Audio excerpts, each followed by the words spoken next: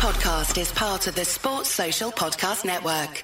Love your propane grill? Well, life just got a little easier with Propane Taxi. Stop lugging that tank. Propane Taxi is a propane grill tank home delivery service that's ridiculously easy and convenient. Just go online, choose a delivery date, and Propane Taxi delivers grill tanks straight to your door. You can exchange any brand of tank. And right now, new customers get their first tank exchange for $10 with promo code TANK10. That's $10 for your first tank exchange with promo code TANK10. Visit propanetaxi.com. No contact, no commitment, no problem.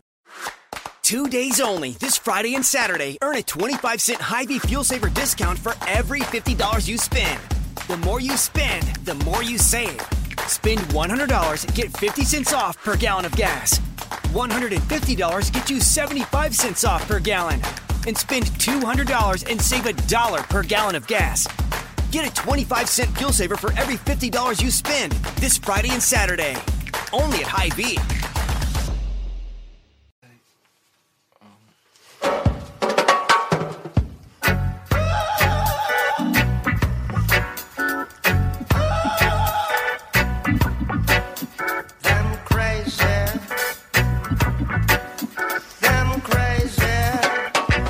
We're gonna chase those crazy ballets out of town. It's the last Monday of 2013 and Dominic has buggered off back up the Puglia Mountains with his Christmas cheer in tow.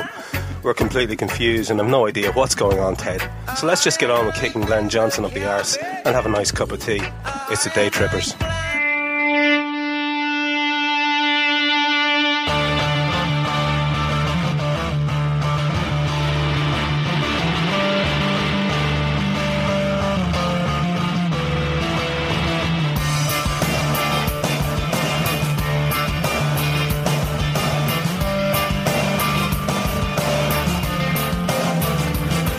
This week we're back with another bumper edition packed with trippery goodness. We have an exclusive interview with former star defender Rob Jones in which we ask him about his time at LFC. We review yesterday's match in the City game. Later we turn our thoughts to Hull City on Wednesday and the FA Cup first round match with Oldham at the weekend. We round out with your questions as ever and we announce the winner of the signed Guillaume Balaguer Messi autobiography. Finally, we'll announce our competition to win 2 tickets to the Anatomy of Liverpool night in Dublin on January 12th in the Sugar Club. Right, before the latex gloves get donned and the gory autopsy unpleasantness commences, we move on to our right backs in our worst all-time Liverpool 11 feature. Given his current rate of regression, our current number 2 may be even featuring the lad's thinking here. So I'm going to start with Andy and ask you who your shout for worst ever right full-back is.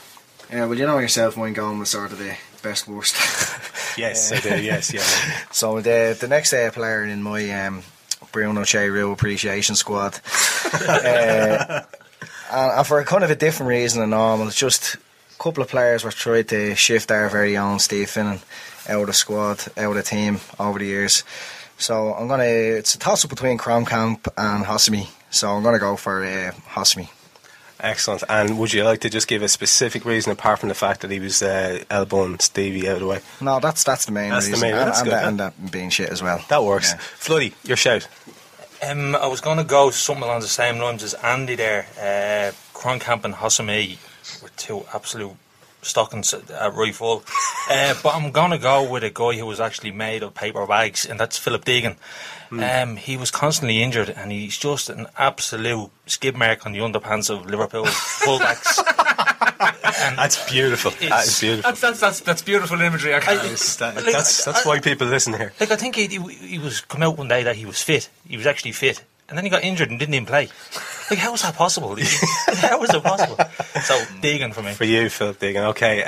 Let's see, James. Who would your shout be? Well, it was left backs, wasn't it, last week? And you sport for fucking choice when it comes to bad Liverpool left backs. We didn't generally have good left backs when we were sort of, really, really good in the 70s and 80s. It was, and I was thinking, it's much harder with right backs. But then a couple of people have mentioned Hosemi and Philip Deegan. Deegan's a funny one actually because I always thought he was quite good with the ball. It's just he wasn't fit very often to actually kind of be on the ball. And when he wasn't, he just had no concept whatsoever of actually playing as part of a back four. He just chased the ball. I thought about saying Skirtle when he actually played at right back against Middlesbrough. I think he's played 3 times for us at right back. He did quite well once in a home win against Bolton. and then he played the next game at right back due to injuries and got sent off at Spurs. But I'll probably go with Dagan, I think, because he was just a bit of a... He was kind of a cult shit signing, I think. A cult shit sign, that's beautiful. We're on a roll here. Phil, who would you go with? Most of our recent right-back signings, like the likes of Kronkamp and Hosmi and stuff, are shite. It's hard to look past the two of them. I was struggling. I was trying to think of right-backs. We've been decent enough up until recently. Like as we've mentioned there, that Glenn Johnson is getting fast approaching shit status. You know, he's done well for, I'd say, 80% of his time at Liverpool, but he has been injury prone and he's lost a head recently. But yeah, you're talking about fellas who came with reputations and who failed miserably when they arrived here. And Kronkamp was talked up a lot by Rafa when he arrived. He came in from Spain and the whole lot, and he was saying, he's capable of taking Finnan's jersey. The fact was that every time they tried to replace Finnan, the player they brought in was a miserable comparison to the actual player himself. I think Kronkamp, was it 6 months he lasted? It was one of the standard loan deals that we do at the moment. So Kronkamp was going in the bin for me. Notable mention for the likes of for Hosmi as well, because I don't think I've ever seen a player torn as badly in my life as Hosmi when he played at right back. Yeah, well, I'm going to round it out with Hosmi, and there's one particular reason for that. It's those lovely pictures of the Champions League win where he's there with his Spanish flag sarong, ruining the picture fucking entirely. That and John Arne Riis's stupid hat almost ruined the whole thing for me. Okay, so we're going to move on then to our match review, and we're joined for that by Conor from the Final Third podcast. Welcome aboard, Conor. How are you doing? Not too bad, lads, not at all. Excellent. Good to have you. Delighted after our win yesterday, but yeah, no doubt you are. Is any immediate feedback for us there before we get started into our nitty gritty here? Well, but just I thought that it was probably Chelsea's best display of the season in the first half. I thought that they coped well with the Liverpool pressing game, and I think that the trio in behind Samuel Eto'o, Willian, Oscar and Hazard were exceptional. I thought they were the difference makers in the first half. Second half they had to grind it out a bit more, but delighted with the win considering how well Liverpool have been going recently. And would you feel it was well deserved, Conor?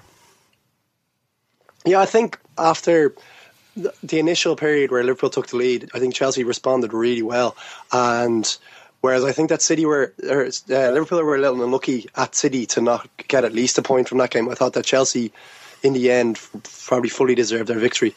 I thought that Suarez was ineffective. Liverpool couldn't get him into the game, and I think when you have a player who's that good and you rely on him that much, that if he doesn't play well, the rest of the team have to up their game. And I just thought Chelsea dealt well with all of Liverpool's threats, particularly in the wide areas as well. I thought Coutinho and Sterling didn't really have much of an impact after the initial period again. Yeah, I think that's very fair. Conor, can I ask? It's Phil here. Listen, I'm just coming in on one thing, and I know there's been a lot of upset and rancour amongst the Liverpool fans around the comments of Mourinho after the actual game, right? But looking at the way Chelsea played, once you took the lead yesterday, is that as close as you've gotten to the Mourinho heydays at Chelsea in terms of it was ruthless in executing the victory? You took the lead, and they basically then didn't allow Liverpool between being over physical and being vicious in tackles and stuff like that, but within the laws of the game, if you know what I mean, what they were able to get away with. It was in my mind, it was a real Mourinho performance by that Chelsea team, and to me it was the first real Mourinho Chelsea performance since he's come back. What's your thoughts on that? Yeah, it's probably very true. I think that the first half in particular, I thought Chelsea could have maybe scored another before half time. They looked like they were really on top. As the second half wore on, Liverpool dominated more in possession, and Chelsea were kind of playing on the counter-attack, and I think that kind of works. It's different to the original Mourinho period because I don't think there's as many physical players, but I thought David Luiz in midfield played very well considering Mourinho said he wouldn't play him there. And now the thing about him is he's still rash in the challenge, but I think he offers a lot more in terms of he gets the ball to the attacking players a lot quicker than, let's say, Mikel does. But I do agree with you. I thought that Chelsea ground out really well. The two centre-halves in particular, Terry and Cahill, looked really solid, and they both watched Suarez really well. Just one question before we kick into where we're going to go with some of the Liverpool discussion, but do you think the selection of Eto'o was primarily aimed at the type of defender Martin Skrtel is, because he allows centre forwards get in front of him, which was particularly obvious on the second goal. And Eto's forte over the years has always been about getting in front of the centre forward to get to nick chances in and around the 6-yard box. He looked very like Eto'o looked like the Eto'o of old yesterday, and I don't know how much of that was to do with Eto's performance or how much it is to do with the way Skrtel plays the actual game. Yeah, I think it's a little bit of both. Skrtel, he does seem to get caught. He does seem to get caught out in situations like that, and I think it's also Eto'o played as well purely because I think he's a selfless runner. He makes, like, he does it the unseen side of the game in terms of he works hard, he presses, and he seems to link up well with the three creative players in behind. But I do agree. I think Skrtel at times he gets caught out very easy in positions like that, and I'm not sure if it's a lack of pace or if it's a lack of reading the game right, but he does seem to get caught out in positions like that. Well, that's quite enough upbeat Chelsea talk for one moment. If you will indulge us now, Conor, maybe in joining this Liverpool-centric moaning that we're going to do for a while. I'd be interested to hear what you have to say as we go through it. We're going to start off by looking at the centre-backs. It is, on paper at least, our deepest squad position, and yet Rodgers can't seem to get a partnership that suits him or that suits us. James Owens, what are your thoughts on this? Well, I think there's a lot of us for probably months now have been wondering why we never at any point saw Touré and Sakho, and that obviously for a couple of months at least is out of the window now because Sakho obviously pulled up with his hamstring at the end and is possibly out for up to 2 months according to report. Mm-hmm. But I mean, in terms of the partnership, looking at it on paper, and look, we none of us have ever got the knowledge that a manager's got working with players, on the training pitch, seeing how they combine in training, even understanding things like how a player's footballing English is coming along and that kind of thing. When you've got players like Sakho coming in and possibly doesn't speak, a great deal of English and that kind of thing, it shouldn't really be an issue now because it's sort of December, But I look at Skrtel and Sakho on paper and I think, I mean, they played together in Sakho's first game at Swansea, and we weren't great that night. But I kind of look at it and sort of wonder, well, they don't strike you as a great partnership. You've got one lad bedding in and sort of getting to grips language-wise, and then you've got another who individually does some things that look quite good, but he's like that lad you play with at five-a-side who you kind of does some things that look impressive defensively, but you don't want on your team because he exposes other people and he's kind of not good for the unit. And he's also not noted as a kind of an organiser or a communicator, which when you put in another lad who's still bedding in, it doesn't really sit well with me. And I think we were exposed by that both against City and against Chelsea. Eto'o now at 32 and Negredo, as well as he's done coming in, neither of them are absolute world beaters, and yet they got him behind us time and again very easily. And Skrtel made some good recovering challenges, but I wasn't really impressed with them as a partnership. And we've kept very few clean sheets this season. I think it's an area where we've not really found continuity. And as I said, the thing I don't understand is why we never saw Touré and Sakho. I mean, now presumably Aga's going to play a lot, and I just hope Aga can play as well into form because he plays a lot of the time like he's hungover. Yeah. Andy, your thoughts on that? No, it's just on about Skrtel there. I know we done it to death last week about him grappling in the box, and he's been doing it for ages, and it's been a long gripe of mine. But like over the last week, I've been reading a lot of people defend that type of defending and actually compliment him for that he's doing a good job, and we haven't got a penalty against us because of it, and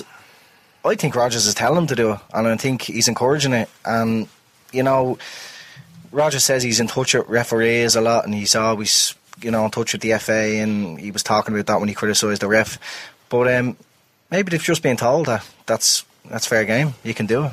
And it's Rodgers is encouraging it, and I think it was Hargreaves said that's a good way to defend. He's stopping players in the box getting the clean headers, and he shot David James down, I think it was, saying it's terrible and this, that and the other. But I mean, I'd agree with you, Andy, on in terms of the premise. The problem is though, the type of grappling he's doing is not stopping them getting headers in the box. If we just go back to the City goal and company, right? He spent so much time trying to pull the jersey instead of actually trying to put the player off the actual header. All Company did was put his hand across the chest, which you can pull the jersey all you want. Company actually got leverage off Skrtel's chest to push him away to actually make the header. That's basic schoolboy defending that you learn. When you learn to grapple with players in terms of how to get them, you don't let them get their arm across your chest because they can shove you away.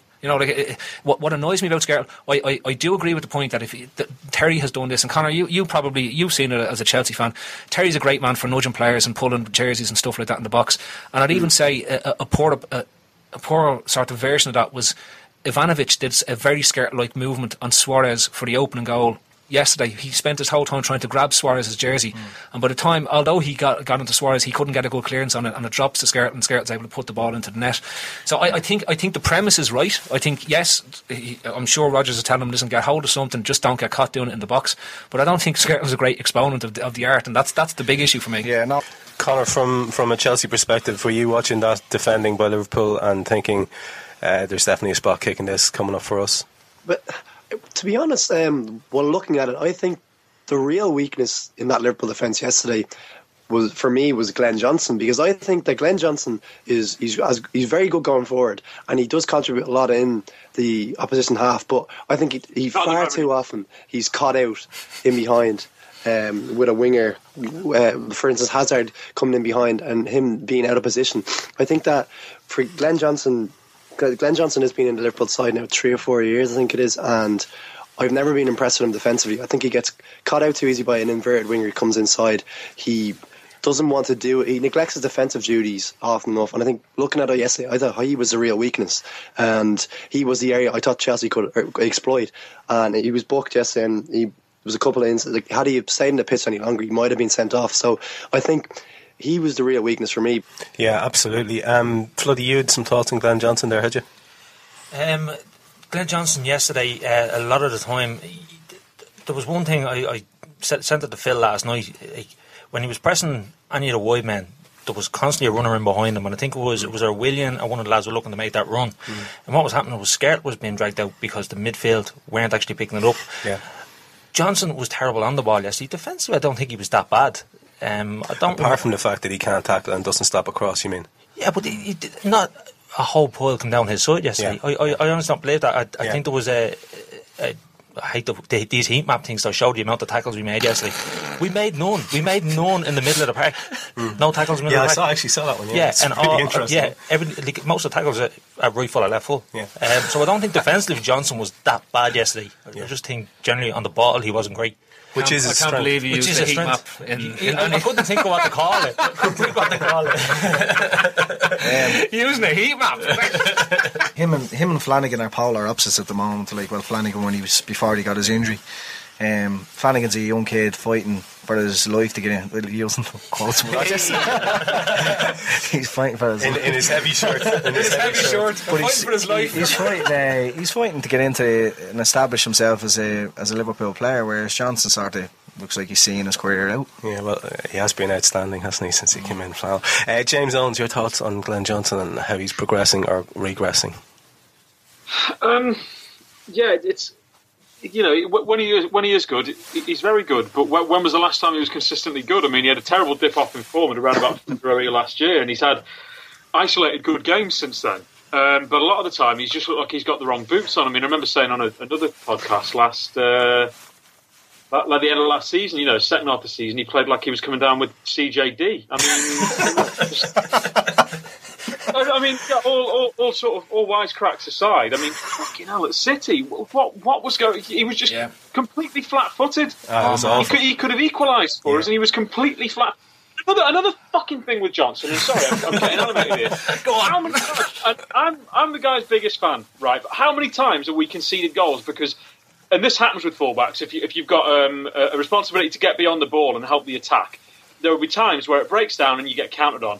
Johnson jogs back, right? Yeah. He jogs back like a man who's, right, I'm running slightly late here. I'd better pay lip service to myself of making sure I kind of do get there on time. Breaks into a half-assed jog. That's how he goes back. You should be sprinting back. First minute or 90th, you're a Premier League footballer.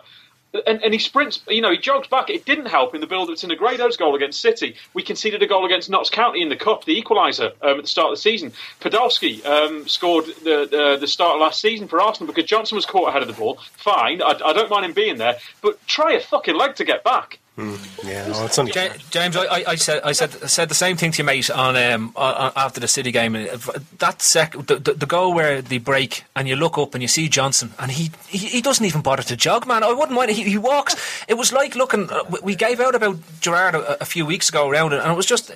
It's a fucking joke. Like it's unbelievably. It's piss poor. It's like I'm going to have a woman's voice at this rate if I keep going on. Anyway. All right, let's move it away from Glenn a bit because he's getting a serious bin in here. And have a look at this. Get in the fucking bin. Have a look at the substitutions. And this is something I wanted to talk about because it's after turning into a little bit of a separate issue. We had Moses and Aspas coming on against City. We had the Brad Smith substitution yesterday against Chelsea. Some people suggesting there were sort of different aspects to the decision making there yesterday, especially with the substitutions. My overall take on it, and the only thing I want to say is, Christ, it's lamentable, isn't it, when you look at what we have to bring on after all the talk about progress and development and all the rest of it. When you look at the squad and when you look at the bench and you're trying to affect the game where you're 2-1 down in both situations, and you bring on Moses and you bring on Aspas, or you're reduced to bringing on a kid who's making his debut. Andy, can I just ask, you must have been absolutely doing your nut when you saw Aspas coming on there a couple of times. I know he's one of your favourites, but in relation to the overall substitution, the point I was trying to make about squad depth, it's lamentable, isn't it? Yeah, I mean, look, we had to bring on a forward, like, you know, and Aspas was the only option there available. So as much as I despise the player, you know, it kind of had to be done. It's the other substitutions that I suppose has you scratching your head, like Smith coming on.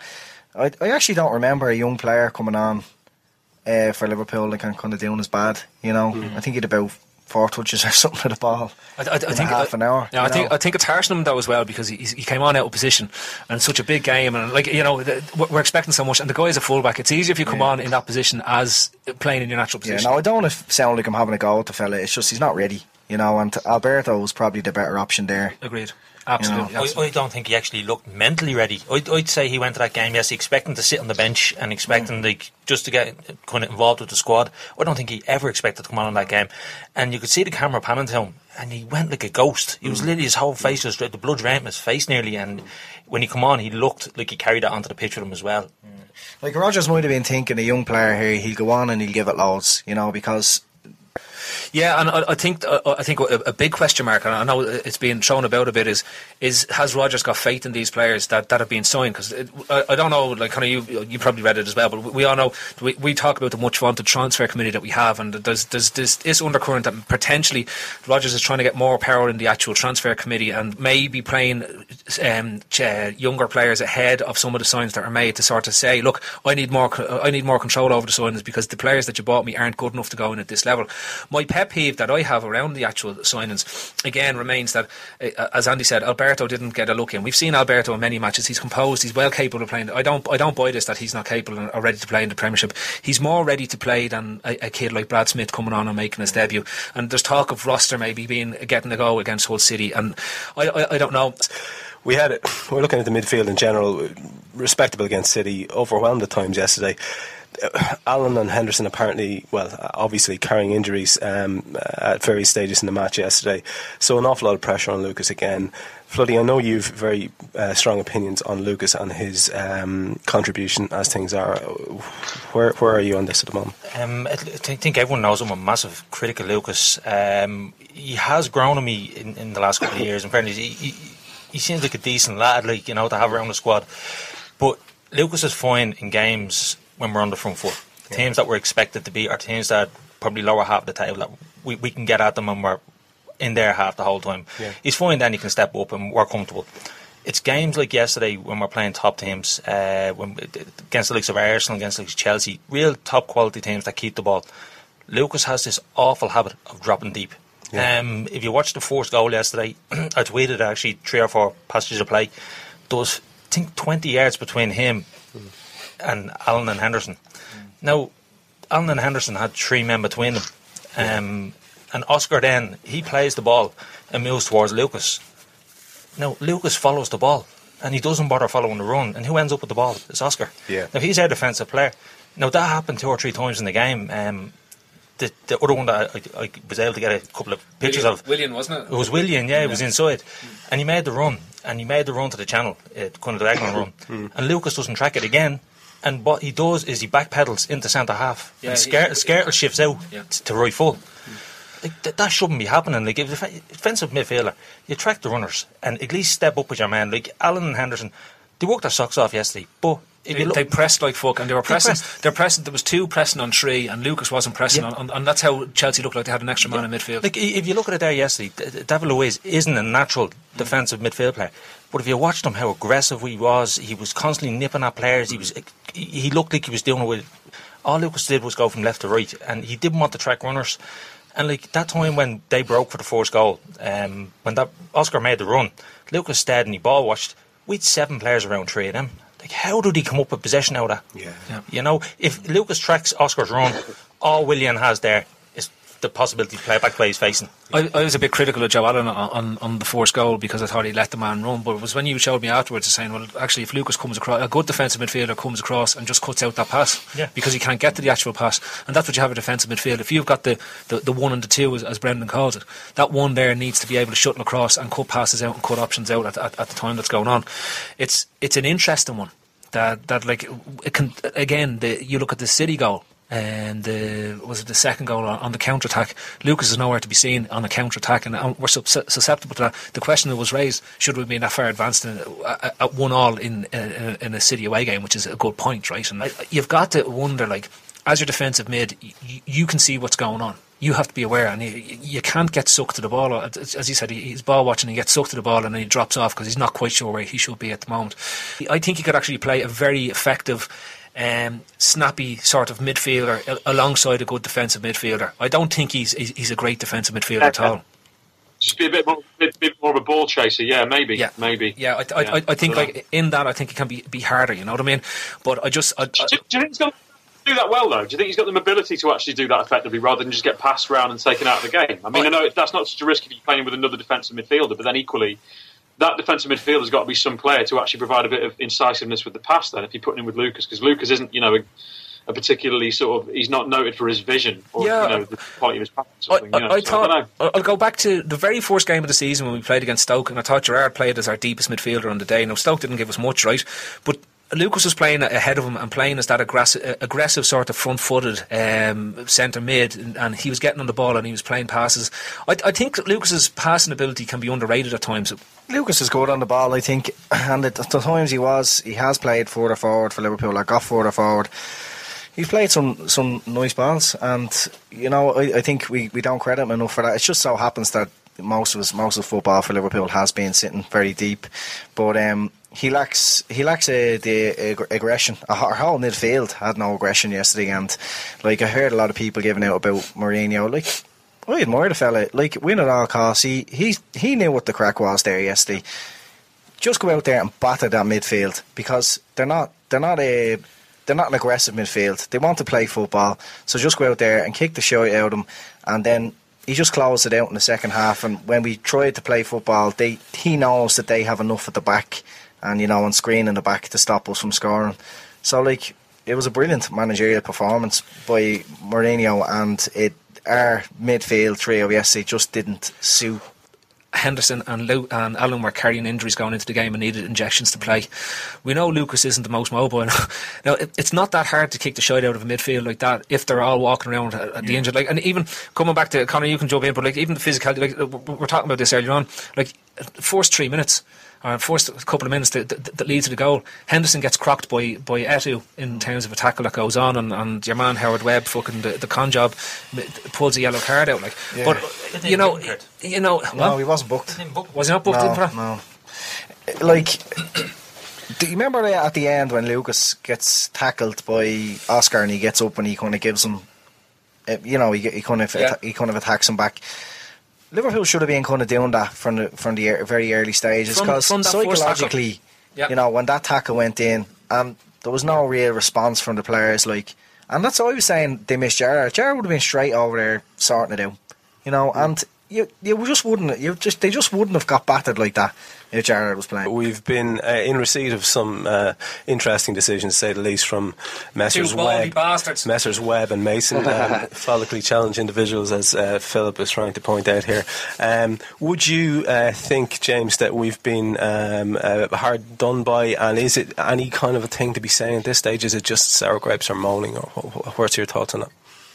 In the last 2 games, I don't know whether it really impacted the results, but it impacted the run of the games. We have been hard done by. I mean, we were recipients of as bad an offside call as you will see against City. And I mean, the thing with that is, I mean, we actually went on and scored the goal that was denied us not long after anyway, so that possibly made little, if any, difference. It's not really the point. It's just a piss poor decision. And I know they happen, but it's not a marginal one. Anybody's got a right to feel aggrieved when they're on the end of a decision like that. And as for Webb yesterday, that's even worse because that is sustained. Yep. Look, I've no issue with Chelsea going out and thinking, right, let's rough these up, right? Because when it comes to football, my favourite type of football is a cynical Machiavellian South American who will kick anything that moves, right? I was the biggest Mascherano fan going, and just his nastiness is one of the things I like best about him. But you push the rules as far as you're allowed. Chelsea shouldn't have been allowed to push it as far as they were yesterday. Again, Eto'o could have gone off for a challenge inside, a minute yesterday? Yeah. And, it just galls me a bit when, the press actually fall for Mourinho coming out and saying, oh, Suarez died. No, he didn't. It was a clear penalty. What Eto'o did, and he was incredibly lucky to get away with it. And it just fucking galls me when, the press will talk about that. Oh, Mourinho said Suarez died. Think for yourselves, guys, right? I actually look at it and assess whether you think that is the case. Or do you think, Mourinho might just be trying to deflect from the fact that, Chelsea took a very physical approach and actually got away with it because just Webb, time and again, let him away with it. And, Webb, I thought, not for the first time, not for the second, fourth or fifth time, refereeing Liverpool was piss poor yesterday. When was it? Hey, lads, but to be honest, in fairness, would you not think, though, especially in the first half, that even without that physical approach, Chelsea were well on top in terms of the quality of play? No, I fully agree. Yeah, as I said at the start, I don't necessarily think it actually affected the results, but it doesn't make it right. And again, I've no issue with Chelsea particularly. I've no real issue with Chelsea taking that approach. If we did it and it worked for us, I'd be quite happy with it. But I would think we got away with it, with the referee if the roles were reversed. I fully agree. I fully agree. Howard Webb had a shocker yesterday. Conor, just cutting in, right? I remember sitting in the Cup. I think it was the season before last, watching Liverpool against Stoke, and Howard Webb was reffing the game. And again, he allowed basically the Stoke players be as physical as they fucking wanted to be on the day, and they got away with blue mortar. And my issue is Howard Webb is an incompetent referee, and I'm not saying it's a Liverpool bias or anything. I just think the chap's incompetent. We go back to the World Cup final, and De Jong basically karate kicks Alonso in the chest, right? And nothing is given. Remember, he gave the 3 yellow cards in one World Cup as well, and he's still rated as a referee. How? The chap, he reminds me so much of Graham Poll. Him, your man, I can't remember the fellow with the hair. He was suspended as a referee for a bit. They all enjoy. With the hair. The fellow with the hair. I'm just annoyed. And Lee Mason, for fuck's sake, he can make a decision as well. Sterling was 5 yards inside the player when the ball was played, right? The referee is looking at it, and on both occasions the referee is looking at it. And it's criminal. These fellas are professional referees, and they do not have to come out and answer any criticism in the paper. The managers, Rodgers comes out and criticises Lee Mason, but he bottled talking about Howard Webb. He should have, without having to say anything. He's on his guard now. He dropped the ball there talking about Mason the way he did, and he's got a rap for it, and he knows in a little bit of trouble over that. But just as a matter of interest, when was Webb appointed referee for that fixture? I think they're getting appointed 10 days beforehand or something, isn't it? Right, okay, because it would have been a right get up from the FA to appoint Webb for that fixture after, because these refs are supposed to be given big games on merit and their performance and that. How was Webb rated so high? I mean, to be honest, I think it's inexcusable. I think it's the whole fact that they talk him as England. Because he's refereed a World Cup final. It's he's England's best referee, and it's kind of, I think everyone just. The media just kind of makes a general assumption that he is England's top referee when he's blatantly not. But if you look at it, the standard officiating in the Premier League is really poor. There's Kevin Friend is another one that comes to mind. He's a poor referee, and these referees in games, they tend to, I don't know what it is, but they tend to pick one side. And as the game goes on, it seems that they're just in favour of this side the whole match. I don't know what it is. Yeah. I actually felt that way. I think there's plenty of them poor referees, Yeah, I felt he was given... Referees ref context instead of reffing a match. They just... what annoys me is so many of them seem to enjoy the limelight and like to have the game focused around them. Instead of being... Referees should be invisible to the game. We shouldn't know what referees' names are. That's the fucking annoying thing. In reality, I don't want to know who's reffing the match. All I want them to do is be an automaton and call things the right way, without context, but just on the laws of the game. And that's what I want. They do try and control the game more than they should be in their remit. What I couldn't get about this decision not to give that penalty was he's so close to the incident, and then he's looking and pointing. What could he possibly be pointing and saying? What's he saying? It's clear as day. Eto'o takes out Suarez right off the ball. It's clear as day. Now, if you're pointing at something, why are you saying stop diving? Stop when your man hits it. It can't be a dive. He would have been booked. That's the thing. What the fuck's he saying? Anyway. Yeah, I don't know what he's saying, but it's as bad as a decision. And I'm not just biased because I'm a Liverpool fan, and it would have totally changed the result. That was as bad as a decision I've seen. You know. Yeah, well, that was tremendously depressing. Can we thank Conor for his contribution there? Really, really enjoyed having you and your opinions with us today, Conor. Thanks a million for that, mate. No worries, boys. Thanks, man. Enjoyed it very much. Thank you, man. Now, we were really fortunate to get a chance to speak to a recent Liverpool great, Rob Jones, earlier today. Here's the interview. Interesting stuff. Rob, it's absolutely fantastic to have you with us on the Day Trippers today. Let's just get straight into the questions. Your arrival at Liverpool Football Club is nothing short of fairy tale stuff. You were essentially plucked from the lower divisions with Dario Gradi's crew by Graham Souness to play with your own idols, making an incredible debut, shutting out Ryan Giggs and Man United in the scoreless draw. When you look back at that now, does it feel like almost like a dream, the suddenness of it, the speed of the transition? You're right. It does. People still talk about it now, and and I do. I don't think it really happens now, does it? At the time then I was playing, fourth division football. Graham Souness came to watch me. I think it was on the Wednesday night when I was playing at Gresty Road, and then I got the phone call on the Thursday night from Dario, saying that, the team that I support, was a big fan of Liverpool, wanted to, have a chat with me. So, if that wasn't a dream come true, when I met Graham Souness, when I met him on the Friday, he mentioned to me in the car that, did I fancy playing against Manchester United on the Sunday, live on telly and marking Ryan Giggs? You're right, it felt a dream at the time, and if you look back now, you laugh, don't you? But I just remember thinking, he asked me, would I be able to cope? I said, yeah, of course I would be able to cope, even though, I knew I was going to be very nervous. And I think on the day, just got out there and just thought to myself, this is your one chance. You've always wanted to play for Liverpool. It's your dream to play for Liverpool. You mess this up. If you're going to, I always felt if I started getting worried and nervous about thinking about things that, I might have messed it up. So I just went out there and played my game. And I think lucky enough, I got a few early touches, early doors, and had a good game, and it just sort of went off from there then. Well, I don't think Luke had anything to do. I think everyone was so impressed with the suddenness with which you took to the level of football. Steve McManaman, there's a reference in your book, Robbed, where he says that you would have been England's number one had it not been for injuries. He also had you in his all-time 11 alongside Zidane and everyone like that in 4-4-2 in a thing that I saw.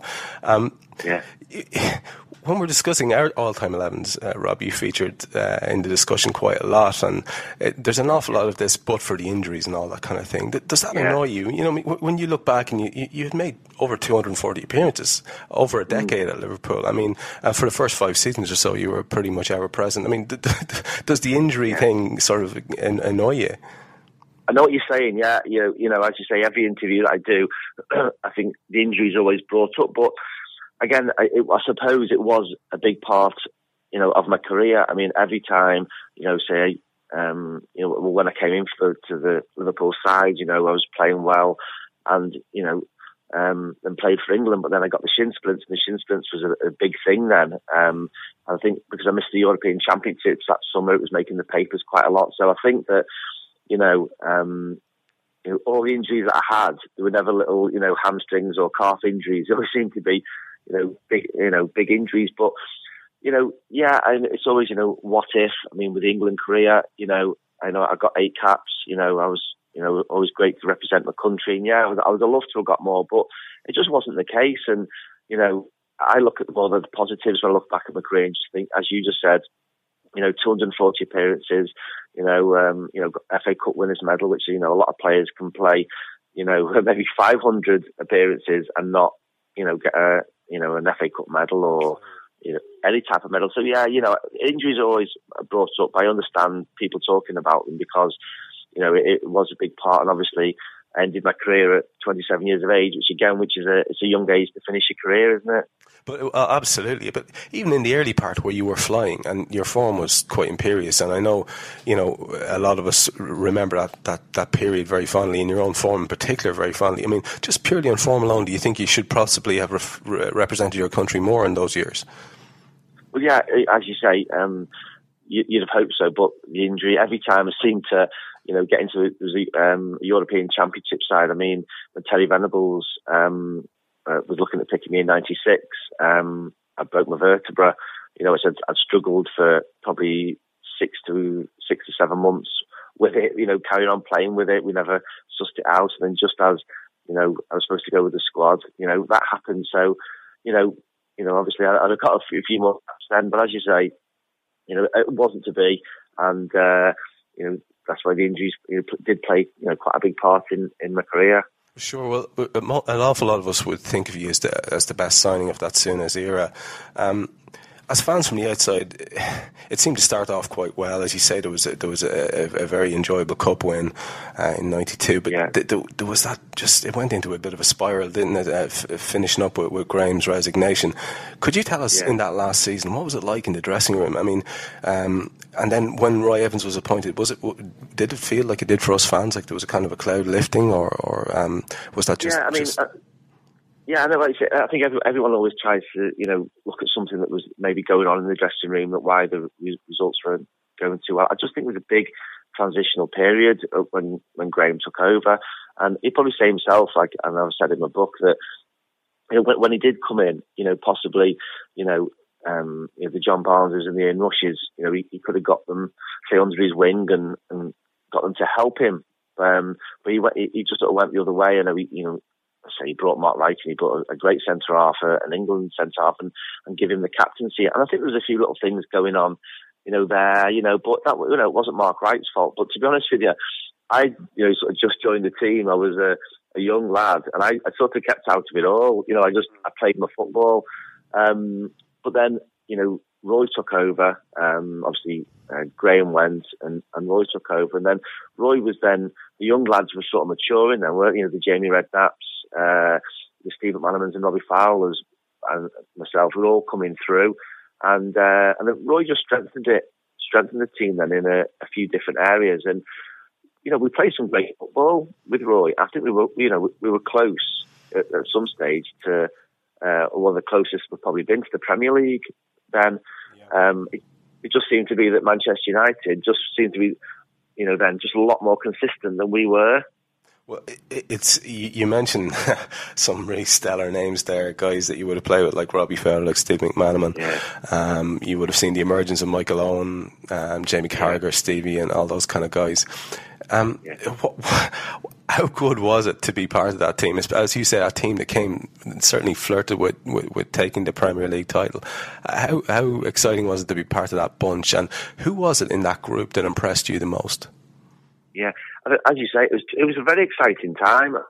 You just mentioned a couple of them, as you say there, like Stephen Mann and Robbie Fowler. There's also, John Barnes, Ian Rush. I mean, they were just, obviously sort of coming to the end of the Liverpool days, but, Rushy was still scoring, great goals, and to have, Rush and Fowler, play with Rush and Fowler up front. I mean, and when you say, I've been asked this question before, who would you pick is the best player you've played with? But, I've played with that many good players, I've mentioned it there, the Fowlers, Rush, Barnes, McManaman, even the Ronnie Whelans and the Steve Nichols. I mean, there's been some, great players that I've had the privilege to play with. I always sort of say, though, Steve McManaman, and I know he put me in the his best 11 with Zidane and all that, so I've got to do him a favour as well. Being a friend, but no, Steve McManaman, when I used to play right back there, and he was playing right midfield, and we used to bomb up and down the right hand side. I mean, they was probably the best 2 years that I had playing was playing with him up and down there consistently before I moved to the left back role. Yeah, absolutely. Yeah, that's a hell of a partnership right there. It would be remiss of me if I didn't ask you. I'm sure you've been asked about this almost as much as you have about the injuries, but those games against Newcastle United, those kind of seminal matches that people remember. What was it like to be part of those? Was there as much elation in the dressing room after those wins as there was amongst the fans, or was it just, it's another league game? Exactly. Well, I mean, being a fan as well, I mean, you just, you want to win, but there's nothing better than, if winning a game in the last minute is, both of those games, the scoring was going back and forward, wasn't it, constantly? Yeah. And, in the dressing room at the end, it was just like probably everybody else was, celebrating and happy. And you can imagine what it was like in the Newcastle dressing room. It would have been completely the opposite, wouldn't it? So, we were just happy with the 3 points and scoring the last minute it's unbelievable, isn't it? Both of them were great games. Sure. And with that group, with that team, you mentioned yourself the closeness that there was to maybe league success. Did you guys feel it at the time? Did you feel like there was a league title in you? I know you said it coincided with the Ferguson era and United suddenly emerging as a force, but how much did that hurt as a proper red wearing the jersey as well at the time? Yeah, I mean, it does hurt that, as you say, Manchester United seemed to have turned a corner, hadn't they, in the 90s, and they had the David Beckhams were coming through, the Nevilles, the Scholeses and that, but we had, as you said earlier, the McManamans and the Fowlers and Jamie Redknapp and players like that coming through. So I don't think we were far off. And at times we played some really good football. I mean, when we meet up, see the ex-players now and then. We talk, with Roy Evans about the time that he was there, and sometimes you see it on LFC TV, and we played some great football. It was good attacking football, and I just think we just didn't have that little bit of luck. And Manchester United, as I say, they were strong. They were, they were a good team. Alex Ferguson, a lot of them, and they just seemed to just be more consistent. I think when you look back, they were just a lot more consistent than us. When we did get up there, we were second in the league at some stage. Then we had a run of losing a few games, and I don't know what it was. I don't know if it was the inexperience of us or what, but we just weren't good enough. I suppose you've got to say that to win the Premier League, because I always say that the best team do win the Premier League, really, don't they? So sure. No, maybe just came up that little bit short somewhere, but there were so many good players. It was probably as hard for you guys to take, but certainly for the fans looking at all those wonderful players, it was hard to understand. Yeah. By the end of your book, Rob, you talk about losing your love of the game. When it finally comes to the end, you're not really interested in football. We spoke to Niall Byrne in our first ever show. He spoke about the same kind of feeling. Do you think this is due to the fact that your career is being cut short by injury, or is it something that maybe most pros feel naturally, just through have been involved for so long as they wind down? Yeah, I think everyone must would take it different. I just felt, I don't know if it was because I finished so early, I just couldn't go and watch Liverpool. I didn't really watch football on the telly. I think it was just my way of coping, of finishing maybe, I just felt that if I went back to Liverpool, I should still be then, say, 28 years of age, you'd still be thinking, I should be there, or should at least be playing football. So I did. I just lost the love for the games for I don't know how long. It's hard to say, but then, it does, it come back, and everyone knows, I was a Liverpool fan beforehand, and I'm a Liverpool fan now, and I've definitely got the buzz back now, and it's good to be back at Liverpool and doing a little bit now. And Brendan's asked me to come back, so I've got that, the buzz of a fan, but sort of back in the club as well. So it's a good feeling at the moment. Well, that's something that's really, really interesting to us guys here. Watching you being part of the club again. Again, at the end of your book, you talk about how you regain your love through your son Declan's interest. Yeah. He's in the academy now, as you are. And how does it feel to see your son carry on that kind of Jones legacy? How do you shield him then, maybe from pressures of having yourself such a prominent ex-Red as father?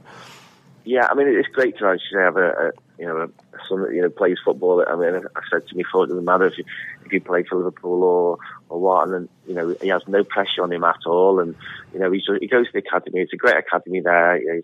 he's 12 years of age, and I just say, just, you know, go out there and enjoy yourself. Yeah. You know, there's no pressure on them at all, and I don't put any pressure on him, you know, and that's just the way to be. I mean, you know, I don't want him. I think if he felt there was pressure, he'd have to. I know my granddad played for Liverpool, but I didn't feel any pressure that I had to. I think it just comes naturally. And I've said to him, you know, if you work hard and if you're good enough, you know, you'll make it as a footballer. You know, carry on with your schoolwork and take it from there. Really, I mean, that's all I sort of say to him. But you know, it's been good for me. The other side, as you say, you know, back at the academy and trying to help I say the young lads, you know, the under 21s really.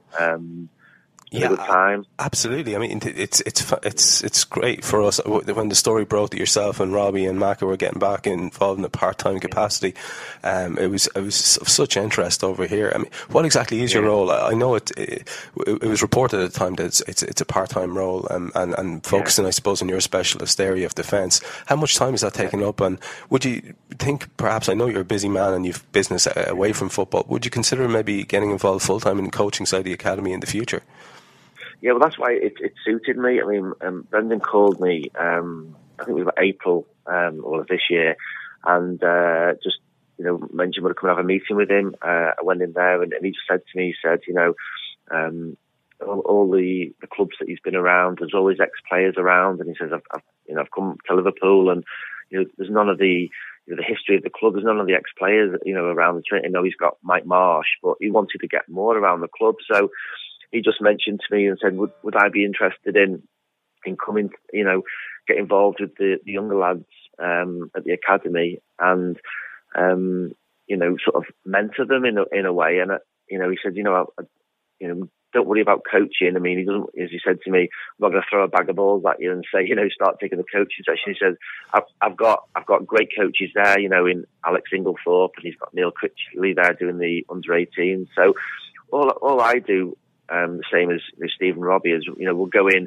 when we can, because I know we've all got, you know, work commitments outside of that, and you know, go in. I think Alex will take the training and just help them with the defending. You know, if they're doing something right, praise them. If they're doing something wrong, you know, try and put it right for them. And I say just a mentoring role, and it's worked well. I mean, I've enjoyed it, and I know that the lads, you know, have enjoyed it as well. You know, you got for the centre forwards there. You've got Robbie Fowler coming and, you know, showing you how to score goals. I mean, there can't be much more better than that. And you know, Mac has enjoyed it as well. I mean, you know, last month me and Steve went with the under 21s over to Holland, and they played PSV Eindhoven, and so we went over there, stayed the night, and got to know the lads a bit better. And it was a good experience. It was a good experience. I mean, I enjoyed it, and you know, I'm sure the lads did as well. And sorry, Rob, is there much crossover there in the time that yourself and Robbie and Steve are there together? You mentioned the trip there with the two of you on it. Do you guys come in together, or do you tend to do, maybe you're in on Tuesdays looking at the defenders and Robbie's in? Is that the way it breaks down, or? Yeah, well, we do cross out. We've been in a couple of times, and we've joined in the five-a-side, because I think Robbie still wants to wants to be a footballer, so he's in there. And so, you know, we have that side of it as well. I mean, you know, I took a team, and Steve was the captain of the other team, and Robbie was the captain of one of the other young lads' teams. And, you know, we have a little, you know, five-a-side competition, and sort of play against each other and have a laugh and, you know, get the banter back. So, you know, I know I keep saying we're enjoying it, but we are, you know, we've enjoyed it as well. And there's a lot of laughter in the academy, and serious stuff as well. But, you know, I can see the young lads coming up, and definitely the next, you know, in between 2 to 4 years, there's some good players coming up. And, you know, I know that everyone doesn't get to see sort of the young lads coming up, but I think it's going to be exciting in the next few years. Absolutely. I think some of us will watch the kids very, very closely indeed. And I think an awful lot of Red see the depth of talent that we have in the underage sides there at fullback. Yeah. You know, we've got a particular interest in Ryan McLaughlin over this side. Brad Smith made his debut there against Chelsea. Andre Wisdom's been really doing well. We've got Flano coming through as well with tremendous performances recently. Can you maybe take any credit for this, Rob, do you think? No, I'd never take any credit for it. No, I mean, as you say, I think you know, Alex and Neil, the coaches there, you know, they've got to take all the credit. But what I did say to the lads, I said, you know, Brendan's asked us three to come in to try and, you know, help in any way to push it up to the first team. I said, I think if you're at Manchester City or possibly if you were at Chelsea, I don't think you'd get the chance. I think they'd buy in. At least Brendan is, of course he's going to buy as well and strengthen the squad, but he's also always looking at the academy, and I think it just showed, like, for example, yesterday, I know he's got a few injuries, but, putting Brad Smith and Jordan Rossiter, Jordan Rossiter is 16 years of age, you know what I mean? Yeah. And he's definitely a player for the future. But he's showing them, if you work hard and play well in the 21s, I'm not scared to bring you into the first team. Yeah, absolutely, which is very encouraging for those particular guys in question. You just mentioned Brad Smith there. He made his debut yesterday, obviously out of position. It was a real baptism of fire for the kid, and obviously it's natural he's going to feel a bit out of his comfort zone there. What was your take on that particular move by Brendan, and how much should people really take into account who he came on against and the conditions of the match and the fact that he was out of position? Yeah, I mean, the difficult thing is there with Brad. I mean, I always found it as well as coming on. I think if you start a game, everybody's sort of on the same like length, aren't they? And when you're coming on with 30 minutes to go, and you're playing against world class players, I just thought it was, I knew it would be difficult for him. But the thing is with Brad is that he's very, very fast, and and I was watching there. I mean, he didn't get that many touches of the ball, but he worked hard back and forward, and he got a great touch to give it to Luis Suarez, and then I think it was Cahill come and snapped him in half, didn't he, from behind? Course, But I just think it was a good experience for him, and as I said, it's showing the other lads at the academy that Brendan will give you a chance. And Ryan McLaughlin did quite well as well in pre-season, particularly there. He got a couple of runs. What's your opinion of him as a prospect? Yeah, Ryan's brilliant as well. I mean, as I said, there's a lot of young lads coming up. I'd like to I seem to be mentioning the same names, but I think it's obviously the fullback situation. But Ryan is definitely, he's great at going forward, but also can defend. Got a great engine on him. Can pass the ball, so he's got everything, and it's a matter of time, really. I think before he gets a step up as well. But there is it's going to be difficult for them because as you say, there's a few fullbacks now. Young ones, as you mentioned, like Wisdom, and you've got Flanagan and Kelly. So there's it's going to be a difficult time, but Ryan's definitely going to be. Within the next, it's hard to say, isn't it? But 1 to 2 years, pushing for a first team place, I think definitely. Here's hoping. Yourself and your wife are the owners of a very successful nursery business called Kids Academy. It's a franchise which is extended, I think, as far afield as the United Arab Emirates, if I'm correct. How rewarding has it been to make a success of a second career, essentially outside of football? And where does that rank in your own list of personal achievements, Rob? Yeah, well, it is good. I think. When you finish football, it's, a lot of players probably tell you the same thing, what you do. I mean, that's why a lot of players go into coaching or they go into the media side of it. It's just, my wife was always interested in childcare. So we just got into it through then. And then, it just sort of blossomed. We opened them in the Cheshire area, over in England. And then, the Bin Mahuda family over in Abu Dhabi, they wanted the franchise over there, so it's going really well over there. We've got 3 open at the moment, and we've just bought another 2 properties over in Dubai. So it's going really well. So it's a different a different type of business to football, but it's enjoyable, and we're having a good time with that at the moment.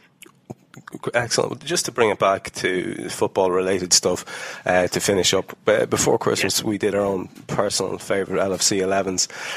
Who would have been your choice for right back? Maybe we stuck to people that we'd seen play. Maybe if you could do that as well. Would Steve Finnan come into the reckoning, do you think, or who would have been your shout?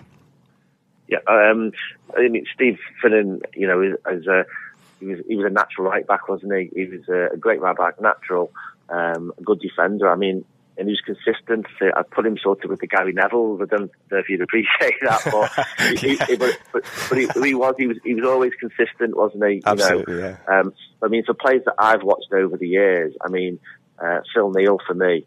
I know it's going back a bit longer, but Phil was a natural right back and could also, score goals. Yeah, he liked the penalty. I know it wasn't the Premier League, but he was. And the amount of times he played for Liverpool, I think Phil Neal is the legends of right backs. I think, isn't he? Yeah, well, absolutely. It occurs to me at this point, Rob, this may be a bit cheeky, but how did you manage to get through so many appearances without notching one for Liverpool? How did that happen? Yeah, I know. I mean, the amount of people that say to me about they put a pound on me and they want it back now. Yeah. I think I was like 50-1. I mean, but I think it was just that I used to get forward that much, and it just always used, it was post, crossbar, goalie making good saves and stuff like that. But I mean, it never really bothered me. I mean, about scoring. I mean, if I could set them up and set a few up for Robbie Fowler or something, I was always happy as long as we won and got the 3 points. But I mean, of course, it would have been nice to score, but. It's just one of them things, I suppose, isn't it? There was never any luck when I got my shooting boots on. Well, as you say, when Robbie's in the team, it takes the pressure off a little bit, to say the least. Listen, Rob, you've been an absolute gent. It's been fantastic to have you on today. Maybe you might join us for a pint the next time you're over in Dublin. We'd be delighted to have a chat. Everyone should get on Rob's book, Robbed, as quick as they can, and all the best to you in the new year. Cheers, thanks a lot. Cheers, Rob. Bye-bye. The best way for Liverpool and us to get past the distress of the last 2 matches is to simply look forward to the next one. Luckily, this festive season affords us the chance to do just that, with 2 games in quick succession. So let's do our Hull and Oldham previews. We'll start off with something to do with the lineup, I suppose, this probably makes the most sense. So given the injuries and the likelihood of no recruits being ready by match day, what does the Liverpool team look like against Hull and Oldham? Well, let's start with Hull. Andy, what changes do you see being made, if any? Some have to be, obviously. Yeah, it's all injury dependent, really. Yeah. And, it won't look an awful lot different, as we know with Rodgers. He doesn't like to change things too much. So it's just going to be whoever's fit, really, gets in. There was some horrible stat, like something like, is it 13, 14 established seniors? Is that correct? There's talk of only 15 fit senior players. Right, okay. Wow. We only need 11. Well, we only need 11. Unless it's a GA match. We only need 11, says Floody. Thanks for that, mate. So, all right, Floody, with your wonderful mathematics then, what changes are going to happen, if any? I mean, like, is it totally, is it predictable as bejesus, or? The shape won't change. That'll stay the same. I think we can all agree on that. I don't. I think Gerrard will be forced back into the side fairly quickly. He trained today. He'll come back in. From start? Yeah. Okay. I reckon he'll come back in from the start. I don't think he'll start in the Oldham game. They might leave him out of that. But I reckon he'll start against Hull. So you reckon he's in instead of Allen if Allen's crocked? Is that I think that could be a change. I'd like to see Kelly come in for Johnson. We've done it to death about Johnson, but he does. Kelly needs to come in there, or even Flanagan if he's available. I don't know how long is he out for. As long as his injury. I don't know. It's very. But at least Kelly or Flanagan have to come in there. Yeah. Sissoko might come back in at left full. Aguero shift into centre half, and I would like to see Toure come in for Skertel. Like, he's been involved in so many goals that we've conceded recently. Like, it's not just 1 or 2 mistakes. Like, he's 2 at City that he's been involved in. The one yesterday he was involved in. The one at West Ham. Like, it's a catalogue of errors now from him. And he does so much good. But listen, Toure is a good player. Let's get him in there. Let's get him in beside Agger, and that's what I'd like to see coming in anyway. Yeah. I'm going to put a bit of context back on. Just I know we were picking up on the disaster of the Chelsea match, but right, I thought going into the run of 4 games we had with Tottenham, Cardiff, City and Chelsea, if we came out of that with 6 points, that would have been good going at the outset. And given the run that we had beforehand, I'm not despondent. In real terms, I'm not despondent, and I didn't expect us to win at Chelsea. And I said it on the pod as well, right? I thought an awful lot of fans were way too overconfident going into that Chelsea match, and they forgot about how efficient that Mourinho can be in terms of his team selections and picking weaknesses in other teams, and being, as we pointed out, quite physical. The whole match now becomes a massive must-win for me, and we went and we fucked up the last time, only a couple of weeks ago in Hull. We're carrying a lot of injuries. To not get 3 points in this game is damaging for the morale in terms of what's gone on. We must win this game regardless of who is out on the pitch on the actual day. I look at it. I still see a relatively strong 11 if Gerrard is fit. I think we can get around, because I think Steve Bruce comes and does what Steve Bruce always did when he came to Anfield, and just park a bus and be thankful to take a point or nick 3 points if he can. In much the way he set up when we went to play them in Hull, and we had a bad day that day. I see us actually changing shape slightly because of the midfield situation, because there's talk that Henderson may miss out or may not miss out, may play with injections or whatever. If Henderson misses out and they rush Gerrard back, it means a Gerrard-Lucas midfield, and that for me then becomes a clear 4-2-3-1 in terms of a setup, with Moses coming in and Coutinho possibly moving into the 10 role as such, and Sterling playing off Suarez. I'm a bit confused as to how... Sturridge before Christmas tweeted that he was almost back to full fitness, and we haven't heard anything since. I'm wondering, would he be rushed to be back on the bench to even give us an option off the actual bench, because I think we miss him a bit in terms of in certain teams, especially for his impact of running the lines and creating space for other players to operate in it, be it Suarez or Coutinho. I think Coutinho really struggles without Sturridge on the actual side. If I was looking at the team, I agree, I'd start Toure and Agger. Toure and Agger have the most clean sheets we've kept this year in 2. Yeah, if you look back to the start of the season, they were kind of the pair, and that's the only time we kept clean sheets, really. Yeah, and again, I wouldn't be, if Flanagan's not fit, I'd say play Sissoko at left back now, given that Agger pushes inside. Like, he didn't do anything wrong against City. I thought he was solid without being spectacular. He gave an outlet all the time. He was grand. I was surprised that he didn't start against Chelsea. I know he may have wanted to put Agger in because of the leadership and the idea of the leadership at the back. I didn't think Agger had a spectacularly bad game, but he didn't have a spectacularly good game either at left full, and was caught out of position a couple of times. But he's a centre back playing at left full. But by Jesus, we need to get Johnson out of the team. So if I was looking at it, I'd more or less go with Kelly, Toure, Agger, Sissoko as the back 4. You've got potentially Gerrard, Lucas and potentially Lucas and Gerrard, and then you're looking at the 3 of Coutinho, Moses and Sterling behind Suarez. And how that turns out, I'm not quite sure. Is it again, though, the whole game that we can get Alberto in? Is it one of them games? I'd like to see him, but I don't think he will. What I'm saying to you is, I would like to see Alberto come into that midfield, rather than bringing Moses into the team, because I think Alberto can do more. Well, I definitely don't think we can go with Lucas and Gerrard side by side. There's absolutely no mobility there, and it didn't work away the whole. Listen, I'm not disagreeing with the premise, but I think if Henderson is not fit to play, and the only chance we have is a half-fit Steven Gerrard and Lucas, then... I'm going to say, Rodgers has said today Henderson should be all right. All right then. Right. Well, then. Yeah. If Gerrard isn't fit, like if Gerrard isn't 100% fit, then my personal choice would be Lucas, Alberto, and Henderson in as a 3 in centre mid. I think we're all big fans of Alberto here. I don't know what we're basing it on, really. But we're in love with the idea that he's going to be a good player for us. And, if he doesn't get in now, Andy, I know. I think he's being unfairly treated by Rodgers, to be honest. He hasn't got as many chances as he probably deserves. Yes. And he will run down players as well. Like, he's not afraid to work hard, Andy, this is going to be an unpopular shout, but I was speaking to Phil about this earlier on. I know he's kind of not far off the same page as I am on it. But look, injuries are going to prevent this from happening, but doesn't Phil Coutinho look like a man who could do it a little step out as well? I mean, it's almost as if defenders have worked out what he's about, and because he doesn't have pace about his game, he's got nothing to change it up with. And how many times have we seen the cut in and the low trickling shot that goes wide, the forced through ball, and when those things aren't working, I mean, clearly the man's in it. He's got great football intelligence, clearly he's a wonderful footballer, but he's pretty ineffectual of late. Is that fair? Yeah, I mean, if you look at him now on current form, if we had a fit 11, he's not really in it. He's not. And it pains me to say it, but he's not. But he is the type of player who does rely on kind of confidence, and as soon as these things start coming off, I think we'll see a better Coutinho again. I don't know, James, you might have an opinion on this, but I do think he misses Sturridge. In terms of, I think him and Sturridge have a great understanding. Yeah. He's the type of player that... Sorry, James, go ahead. No.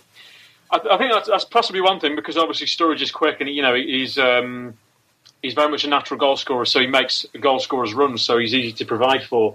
I think the other thing is the system doesn't suit him. I don't think playing wide left suits him. I think this as well, because of the way that a fullback can defend against you there. I mean, one of Coutinho's great strengths, I think, is people talk about him as being relatively strong for a side. I don't particularly agree. What I think is, I think he's quite tenacious, and he works relatively hard.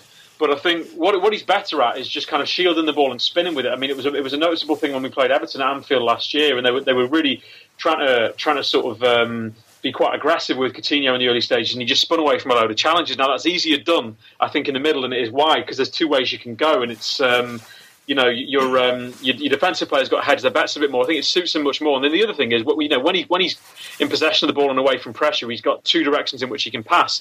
I don't think that role suits him so well. I mean, I think really, if we had a stronger squad, Coutinho possibly wouldn't be a starting player in a 4-3-3.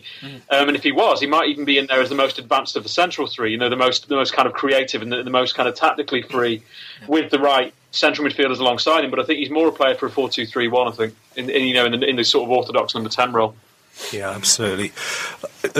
Look, we need to look at the opposition as well and give them due respect. We've already played Hull and we've seen how that went, and it was a very unedifying experience. Phil, what is it that we need to change, or what do we need to look out for when it comes to Hull in the next match? We just need... Christ, it's the part where we're suffering with the most injuries in terms of centre midfield, but we need to dominate their central two, who are quite immobile in terms of Livermore and what's the big lad's name, Huddleston. We just need to dominate those two. If we dominate them, you stop Hull playing. We made Huddleston look like Yaya Toure the last day. We just need to stop him. Then the way you stop him is you play around him, and he's not going to move around the pitch very quickly. So let him on the ball and give him time and space, and he'll do what he did. And we also need to be really good in terms of defending against transition, because we were utterly shite at defending on the counter-attack against Hull. Remember, we gave away 2 Scaldy goals. There was the deflection off Skertle's arse, and then there was his wonderful headed on goal against Hull that day. Look, we've done Skertle and Johnson to death today, but that two as a tandem have been a disaster area. And if we played them against Hull, I'd be scared that they will potentially do something mad again. And we just need a change. Hull, I don't think pose much threats. As I said, Steve Bruce, park the bus, hopes to nick something. There's nothing more than that. Like, genuinely, I can't even talk about the Owen game, because I don't know how many players we're going to have fit after the whole game. But Floody seems to have a knack, doesn't he, against Liverpool, Bruce, with the various teams he's been with. Whereas you see the interview he did after the game last night. I know James has said before he's got good time for Bruce, because he's a decent enough kind of a lad. But I mean, if you see the interview he did after the Man United game, it's like, yeah, what are you going to do, Steve? Now, how are you feeling? I'm going to go home and kick the cat and have a nice glass of red wine. And it's like, yeah, well, Man United beat us. What are you going to do about it? But Jesus, he gets up and gets his team up for Liverpool. That's because he's an ex-United player. That's clearly. In fairness to Bruce, he normally does set his teams up well. As Phil said, they come and park the bus, but they're well drilled and they're well versed in what they do, and they make things very, very difficult. I kind of disagree. When we went and played them at Hull, I was quite surprised at how they approached the game. They didn't actually just sit and park the bus. They aggressively hunted down our midfield three. I think Moyler was in the middle with the 2 lads, but they pressed us high up the pitch, and what happened then was that Sterling and got isolated. They got isolated, and the ball wasn't going up to them. So by the time the ball did get up to them, they had 5 at the back then to smother the 3 that was up top. Exactly, and we weren't following up the play then. So he does seem to have the knack of doing that. Sorry. Yeah, walk away, James. Go ahead, James. Yeah. Yeah, no, I was going to say, what's interesting about the way Hull set up against us is they were thrown by the Sturridge injury. They carried on with the back 3 and it worked on the day, because probably we just didn't have as many good players on the pitch without Sturridge. But there was a thing. Sky Sports were at Hull's training ground, talking to Bruce and talking to the staff there and everything in the run up to that game.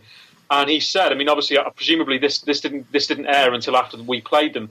But I watched this recently, and he said, we're going with the 3 at the back because Liverpool will probably turn up with Suarez and Sturridge as 2 strikers. Now that didn't happen because Sturridge got injured on the Friday before in training. So in the end, they played a system that kind of wasn't ideal for the way we set up. But obviously, they it worked on them the day because I mean they were very disciplined, and we were that poor. The other thing that's interesting about Hull, they've got an identical defensive record to us. We both conceded 23 goals. So that doesn't make them the most obstinate kind of opposition for us now at Anfield, because we're generally quite good at scoring a high number of goals and breaking teams down. But it does show. I mean, they're top half at the moment, so it shouldn't be that much of a surprise. But they're as good defensively in terms of goals conceded as us, which is quite a sort of food for thought, really. Yeah, that interview you're talking about, James, that was aired. It was aired the morning of that game, surprisingly enough. I remember looking at it, and they were expecting Liverpool to play 2 strikers, and I think just by just by pure luck, and we talked about it after the whole game here. Actually, it just worked out a charm for them, and it stopped us playing. You probably expect to see them do it again. You know, maybe. Yeah. Like, again, I know we haven't even touched on Oldham, because to be honest with you, like, it's the FA Cup match, and my feelings on the FA Cup this year is I couldn't give a shit about it. The league has to be, given where we are, we're 5th in the league, we're 6 points off top spot, right? And Champions League is the be all and end all, and you can, many old arses you want to talk about winning trophies and all, but for us to remain as part of the top teams in England, we need to get back into the Champions League, and we need to do it this year, because we're not going to get a better chance. We're never going to get a better chance than this to get into the Champions League. I was going to come across that, and you've preempted it perfectly there, Phil. The Oldham game, look, so many things can happen in the game between then and now, so let's not get too worried about it. But in terms of the general thoughts that we have about it, would we all row in behind that concept that Phil's after putting forward there, that, look, at the end of the day, the league is priority. In fact, the league is all that matters. Sorry, James. Yeah, go ahead. No, go ahead. Sorry, James, I cut across you there. No. It wasn't a lot more to say. Yeah, no. I've had this argument with Phil lots of times about cups, and you know, I enjoy the days out at Wembley, and it's a great feeling to win things. But it's probably one season where I will kind of agree with him that we have got a genuine chance of getting back into the Champions League, and it's kind of imperative we take it. And maybe with the squad as thin as it is, like, we can see how benefiting we are of not being in the Europa League and that. So it probably wouldn't be the worst thing to be knocked out of the cup, but probably not the best thing to get knocked out by Oldham. Floody, would you like to see Rossiter and Smith and all these kind of guys make their proper debuts, have a really serious game and a really serious go in the cup match? Oh, we definitely like to see 2 or 3 of them brought into the team and start the day. Yeah. You don't want to start throwing 5 or 6 lads in the deep end. Like, we should have enough lads to come in there as it is. Like, no, I'm just going to kick me here now, but Aspas can come into that game. It's not great. Like, we've got Alberto come into that game. Like, we have got. It'd be nice to see him get a start and see how he does. Aspas, wouldn't it? Give him a full 90 minutes. Yeah. Now, I'm not knocking Oldham, but we should be beating them. We should be beating them, even with a weakened side. We should be still beating them, and we could actually see from them young lads, as we said earlier on, when Flanagan comes into the team, the effort, the amount of effort that them lads will give effort, and that's what Oldham will come with. That's basically what they'll come with effort. Once you match that, the football takes over after that. So I actually would like to see 2 or 3 of them maybe come into the side. Yeah. And if Alberto doesn't play in a match like that, he's not going to play, is he? He might as well get the next plane ticket home, you know. Look, again, Laurie as well. Sorry, James. No, I keep doing this because the signal's not very good. Sorry, Lee. Laurie's another one, because now we've got an injury at centre back as well, and you know, you don't really want to mess about, risk, you know, both of you sort of what might be first choice centre backs in the cup game. You know, if one of them at all. So, you know, again, if Laurie's not playing after sort of, I don't know, 6 months to acclimatise, the only plausible reason maybe for not doing that is that, who knows, you know, maybe we want him to not be cup tied if we want to loan him as an incentive for loaning clubs. But I really wouldn't be thinking about that kind of thing at the moment. You know, I'd be thinking about, you know, keep other players out of the firing line in terms of getting injured against, you know, sort of lower league teams in cup games, because we may not, for a long, long time, with all the transition this season at other clubs, get a better chance of finishing the top 4. It's wide open. Yeah. And you know, we can't piss about. That's my anyway. Yeah, I agree. Like, and despite all the injuries, if you look at the signings that we made between Wednesday and Sunday, like, you can still put out what would be more or less a signed 11. And like, one thing I didn't touch on when we were doing the Chelsea review, but like, when he brought Brad Smith on, I was confused as to that's where you'd want Jordan Ibe to come on. Because he's got first team experience. He played at the end of last season. He scored a goal. He played in pre-season. He's got a lot more first team experience than a kid like Brad Smith. He looks bloody good, and he looks decent, and he looks a more physical version of Sterling as well in terms of when he has played. Not that he potentially would have done any better than Smith that came on, but you would have fancied your chances to say, well, he'd be a bit more physical and a bit more robust to what's going to happen in the Premier League, and not be as overawed as, say, someone like Brad Smith that's coming on. Like, again, I'd say Hull, and we've got Jordan Ibe, we've got Ilori there, you've got Martin Kelly, who needs games, you've got, you know, hopefully Skertl is out, but you can play him in the actual Oldham game. You've got Alberto Aspas. You've got Alberto. You've got Aspas. You've got Gerrard potentially coming back from injury. Like, it'd be better to see Gerrard, if he's not fully fit, starting the bench on Wednesday. That if you need to get him on for the last 30 minutes to change the game, he's there to do it, and then give him 90 against Oldham so that he's fit to cover the actual injuries that are going on. You've got Sissoko there. You've potentially got Flanagan coming back from the injury that he picked up. Like, to me, it's not. There's enough bodies, there's enough players around to cover both matches. It's just a case of making sure that we take these 3 points against Hull and fuck the Oldham game, to be quite honest. Like, it's a bonus if we win it and we get through to the next round of the FA Cup. That's the way I see it at this stage. Well, given that it is going to be a lottery, it being a cup game, and us not knowing what the team is going to look like, let's just focus on Hull for predictions. Floody, how do you see it going? How do you see it finish? I'd like to think that we were comfortable 2-0 winners, but we thought that going down the play hole down there as well. It's always going to be that old chestnut. The early goal is going to open them up. The longer Bruce keeps things tight with Hull, the more difficult the game will get. I'm going to be positive and say that we're going to win the game. By what score, I don't know. I'll take a 1-0 in off Aspas' arse or anyone's arse at this stage, just to get them 3 points. Absolutely. James, how do you call it? I just dread the prospect of dropping points. 1-0. 1-0, okay. And Andy? Yeah, like, hopefully get back to winning ways there. I'm not too dejected over the last 2 games. They were bonus points in my head anyway, I felt. So if they can just get back to where they were, and you know, there's 3 out of the next 4 games are at home in the league. So just get back winning. And like, Hull did beat us, okay, but it was a bit of a huff and puff performance and a lot of mistakes. If we can just get back to playing the way we were playing there, against City and Cardiff before that and Spurs, we should be winning that at Cantor, really. So I'm going to say we'll beat them. Probably concede 1, maybe 3-1. I happen to agree with you. I think the last 2 games were the kind of, if we got wins, if we got points, they're the kind of things that kept us in touch for what is possibly a pipe dream of being in the title race anyway. Yeah, like if that's our bad run of the season, exactly. That's not that bad. That's not bad, is it? And it's the first time Rodgers' team has been beaten twice in a row as well. There's all sorts of interesting stats to take consolation from. Phil, how do you see it finish? I'll have to do my usual prediction of 7-0 to Hull, but on a serious note, I think it'll be, if we start Torre Nagger, we'll keep a clean sheet. If we start Skertl and Johnson, we'll concede and we could potentially drop points. That's where I see it. Okay, right. So time once again then for the section of the show in which we're reminded that the high level of crazy that's inherent in this show's makeup is also present in most of you lovely folk out there. It's your listeners' question. So we'll start with a question from Owen. He's at Old Red and he asks, when is enough Guinness enough? James Owens?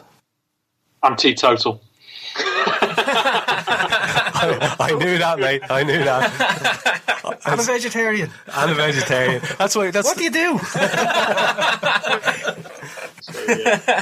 Fair enough. A lot of Glenn Johnson questions coming in. Neb asks, where did the real Glenn Johnson go? At Craigard Painting was a little more blunt. He said, what can we do with Glenn apart from electroshock treatment to stop him from switching off? And I think there was a lot of other stuff as well. What do we do with Glenn? We've touched on this a lot, but Floody, I'll come to you straight away for it's to the point answer. You sell him. You sell him, honestly. Yeah, honestly, straight up. Fella took on $100,000 there yesterday for that shite he gave us. But no problem. Throw Rossiter in as right back. He's absolute. Like $100,000 yesterday. It baffles me. It baffles me. I think we leave him out for a few weeks, put Kelly in, and see if that gives him the quick up the hole that he needs. Because regardless whether he gets a new contract, signs a new contract or not, he should be. If he's playing for a move or whatever he wants to do, he needs to start showing a bit of form. Yeah, totally with Phil on that one. It might be just a kick up the arse he needs. Yeah. Phil, you're in Dublin. You can go to one place for a drink. Where do you go? That's from Mark Simpson. Yeah, I'd go to the Goat. Oh my God! What a non-message. No, seriously, because I drink there anyway, so it's like, or to step in. But then that's me up the mountain, so it's. Right. Well, for me, it's mulligans, me and a pint, and I don't want any other fucker around me. So, what about you, Floody? Where would you go? It had to be the Laurels, Lock Village. The Leinster Senior League pub. Oh yeah, in there with the boys. Andy? For me, it's what pubs to avoid. Most pubs are alright. Why's that, Andy? Poaching Steel for me. Poaching Steel, lovely. Jimmy Henry, he's at Red Till Dead. He says, being realistic, what are the 3 things that you would do to ensure a top 4 finish? That's quite interesting. Mr. Casey. Sign a defensive midfielder.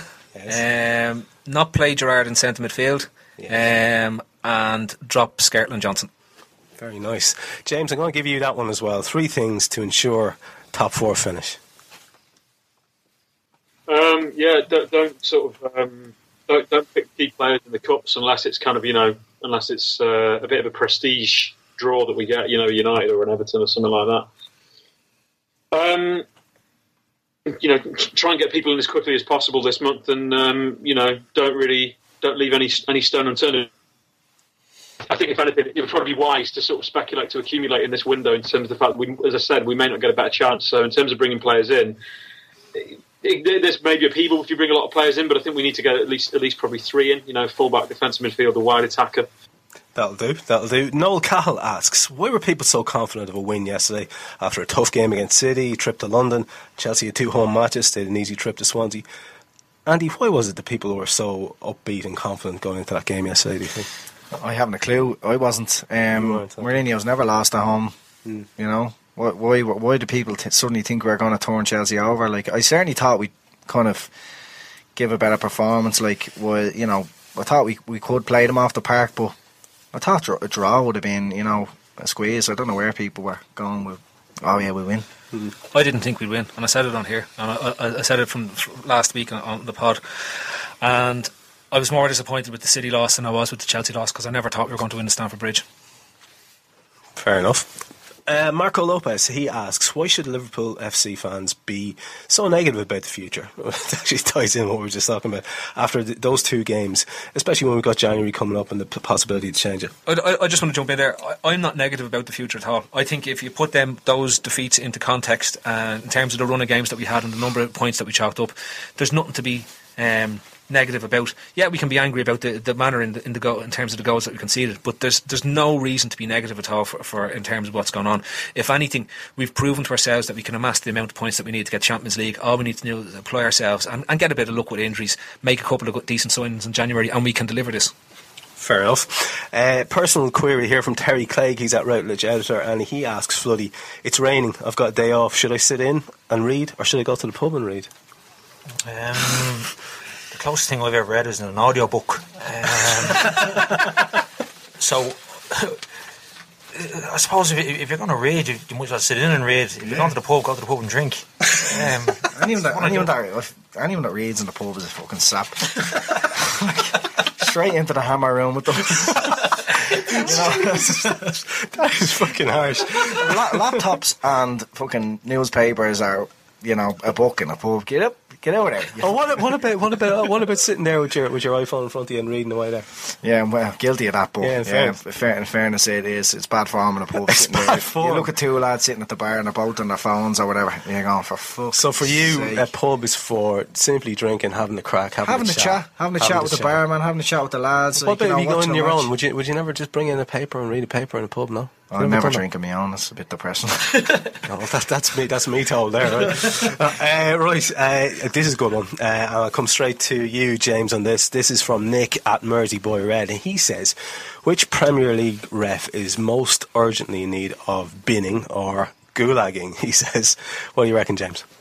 Right, well, I've got a fucking good answer to this, because it's the next one after Mourinho's comments who wrongly penalises Suarez for diving. They can be put in the fucking stocks and then stuck on the train to Siberia. So the next one is weak enough, right, to show any kind of response whatsoever to Mourinho's bollocks in the wake of yesterday when it was a clear penalty. Right. Whichever one that is, be it on New Year's Day, be it in a week, a month, a year, get them in the fucking bin.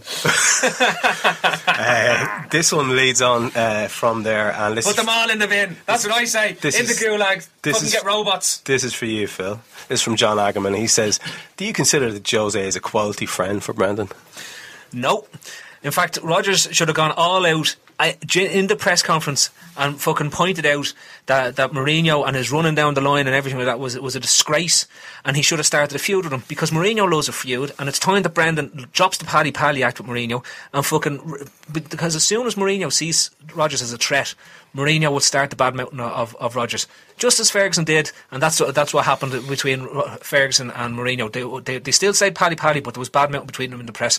It drives me mad when I see it, because up until now Rodgers has been great in terms of dealing with other managers. I don't like this Paddy act with Mourinho. In fact, I'd like a feud between the two of them. It'd be interesting to see actually how Rodgers would deal with the mind games.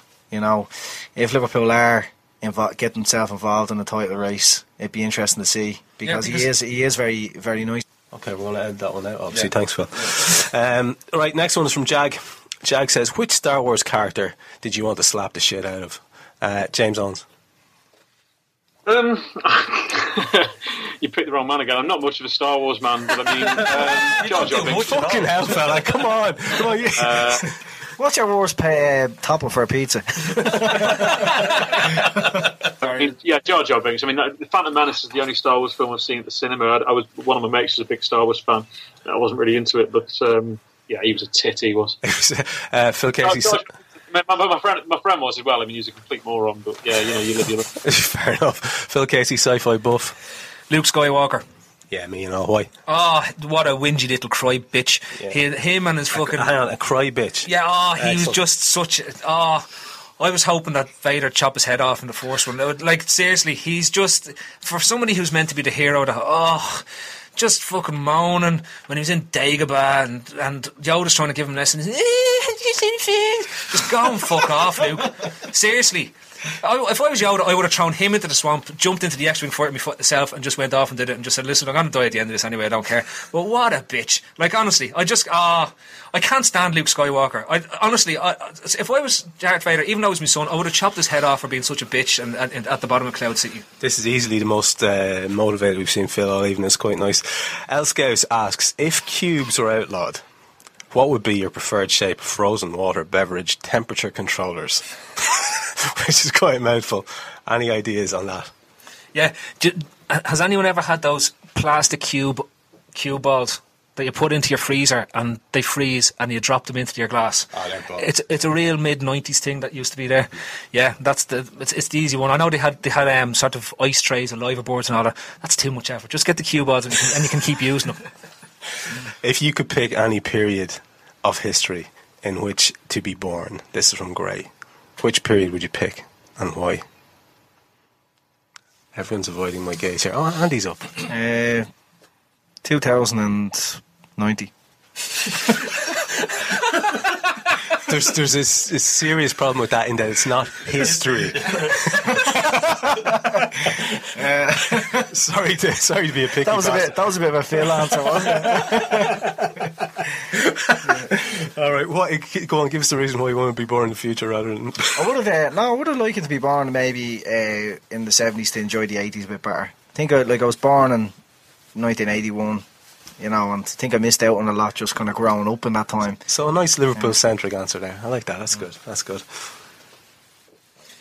I probably would have gone for the Roman times. As a Roman. No, I wouldn't want to be in a senator now. I would have preferred to be like one of the centurions.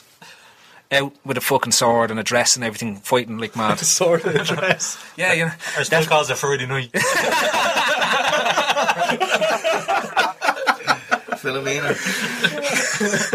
Definitely the Roman times, man, rocked. James, you want to finish us out in this one? I really want. I mean, the history is the one that kills it for me, because I'd love to just be born at a time in the future where no one has to kind of like work and just technology in society is just a lot more advanced, and there's a lot going around your flying car and stuff like that. In terms of history. I don't know. Probably at an age where you kind of get older, a few years older than I am, where maybe to sort of get in before the world's sort of financial meltdown, I suppose. So you get all the benefits of being alive with all the technology and medicine and everything we got now, but maybe just at a better age when it all went tits up economically, I suppose. Fair enough. Thought-provoking. Fair enough. That's lovely. Yeah. Swords. Right. Dresses. Let's. Feathery helmets. Shields. I'm just going to wait till he's finished here. Battalions. You just bear with me, listeners. He's nearly done.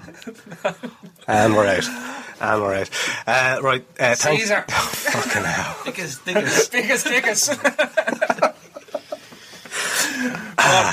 Thanks as always to the lovely folk here at Astro Park who provide us with a base from which to create the weekly nonsense which we call the Day Trippers podcast. This is Dublin's finest five-a-side venue and a marvellous facility. You should check them out on www.astropark.ie. Worthy of a mention, especially for new listeners, are the mighty Johnny Rep, who provide our rocking intro music. You should get on them on iTunes and all respectable record stores. Don't forget also to get your tickets in for the Anatomy of Liverpool night with Jonathan Wilson on January 12th. Tickets are still available at www.eventbrite, that's eventbrite.com. Get on that, it'll be a belter of a night, and we'll be there if you have any issues and you'd like to sort out Casey. You can always come over and do that. If you want to win 2 tickets, we'll have a little question for you which we'll publish on Liverpool Ways and Day Trippers, and also on Beyond the Cop as well. Now, as mentioned earlier, the answer to the Messi question was the excellent 30 for 30 documentary Unmatched, and we have a winner, the chosen winner, and it is Paddy Burton, isn't it? Yeah, it's Paddy Burton. Okay, so Paddy will be getting on to you and getting your details and sending that book out to yourself. And finally, don't forget 5 Times are bringing Didi Hamann and Jamie Carragher over to Ireland in February. It should be a great night. We've got tickets for that as well to give away, and we'll be launching a competition for that in the middle of January, so keep your ears peeled. And finally, thanks to Connor from the Final Third podcast for giving us his thoughts this evening. Your Day Trippers tonight were Phil Casey, Damien Flood, Andy Young, James Owens and myself, Trev Downey. We'll speak to you next week. Time to fire up the grill. Time to go to Total Wine and find the perfect flavor to pair with those burgers. Ooh, I love their beer cooler. You love their prices even more. Wondrous selection, helpful guides, ridiculously low prices. Total Wine and more. Hey, don't forget the Johnsons are coming over. I want to find a rosé Jill hasn't tried yet. Let's go exploring at Total Wine. Their prices are ridiculously low. Wondrous selection, helpful guides, always low prices. Total Wine and more. Sports Social Podcast Network.